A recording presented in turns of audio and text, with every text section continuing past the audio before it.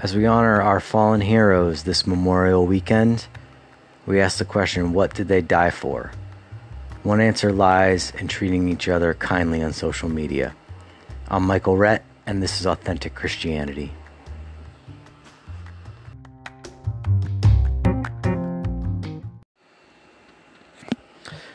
Hello, thank you for joining me for episode 6 of Authentic Christianity. My name is Michael Rett, Christian, professor, writer, thinker. I always try my best to be empathetic towards others. I do find myself, though, sometimes easily angered. If I see an injustice, more so when people get dehumanized. Let me take a step back.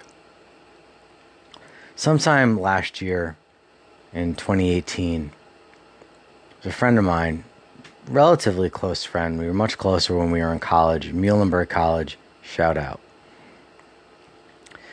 Now, I'm going to mention something political. I am making no political statement about either way. So this friend of mine, he's actually one of the few people I truly miss and wish I could see more regularly. He posts something along the lines about President Trump, something President Trump said about race, that he considered racist. The last thing he wrote was, so, if you support President Trump, you are, in essence, a racist. Some 40 million people voted for President Trump. That could be various reasons why or why not. Put aside your feelings for the president right now, because we're not talking about that. What we're really talking about is a claim that you're making and what happens on social media. I have another friend who we disagree. I've known her a long time. We disagree probably on most things political. We've never gotten into political argument on social media. And I see some things she posts. I'm sure she sees some things I post. And the reason for that is because, we're friends. I mean, now, my first friend, he made a blanket statement. I don't know if he would make that statement attacking me or not. This friend, she won't. And I wouldn't do that to her either. Our biggest thing we share is the love of animals. And it's because we know each other. What social media does, and one of the reasons people are so apt to attack other people, with a STFU, shut the F up, among many worse things, is we don't know the other person. It's very easy, it's a key word, to dehumanize people on social media, because we don't see them. Maybe we see a photo and we assume all these negative things about them because we disagree with them on whatever it might be. The biggest thing now, of course, is abortion, because some new laws that were passed in Alabama, Georgia, some other states. And naturally people are posting, and both sides are really amped up. The pro-life and the pro-choice side are really amped up. And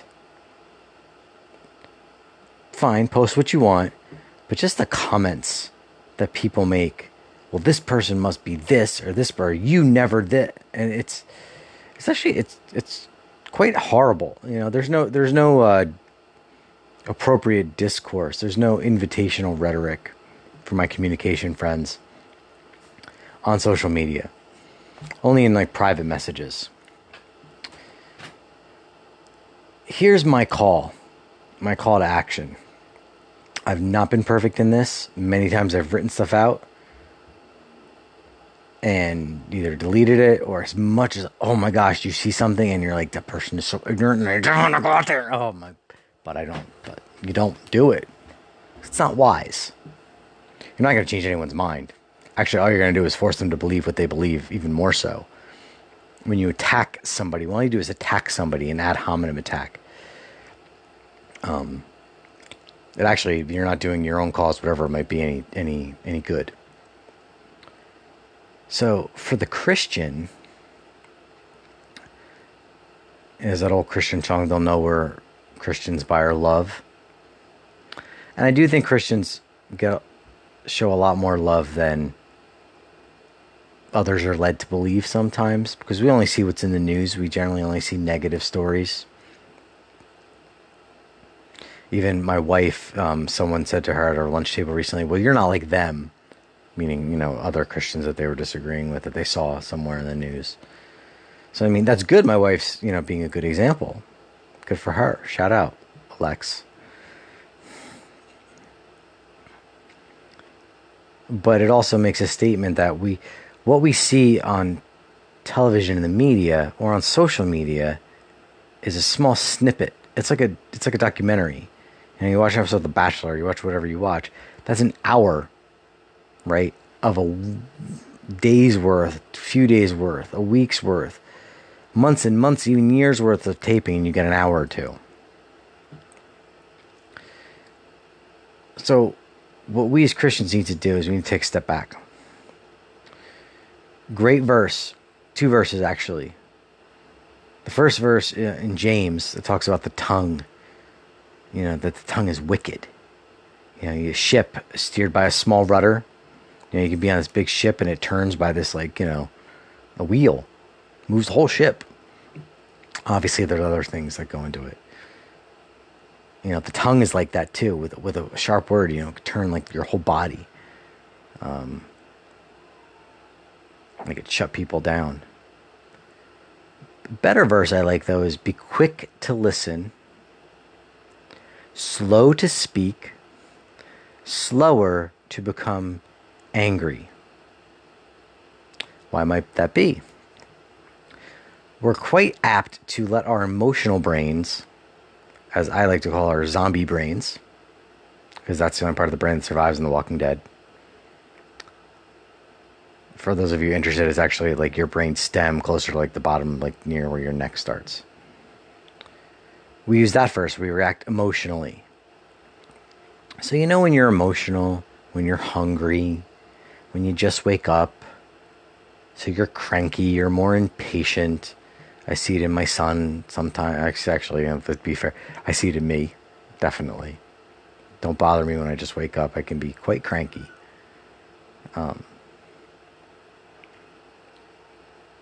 That's why I think, I guess it was Paul that wrote it, said, be quick to listen, slow to speak, slower to become angry.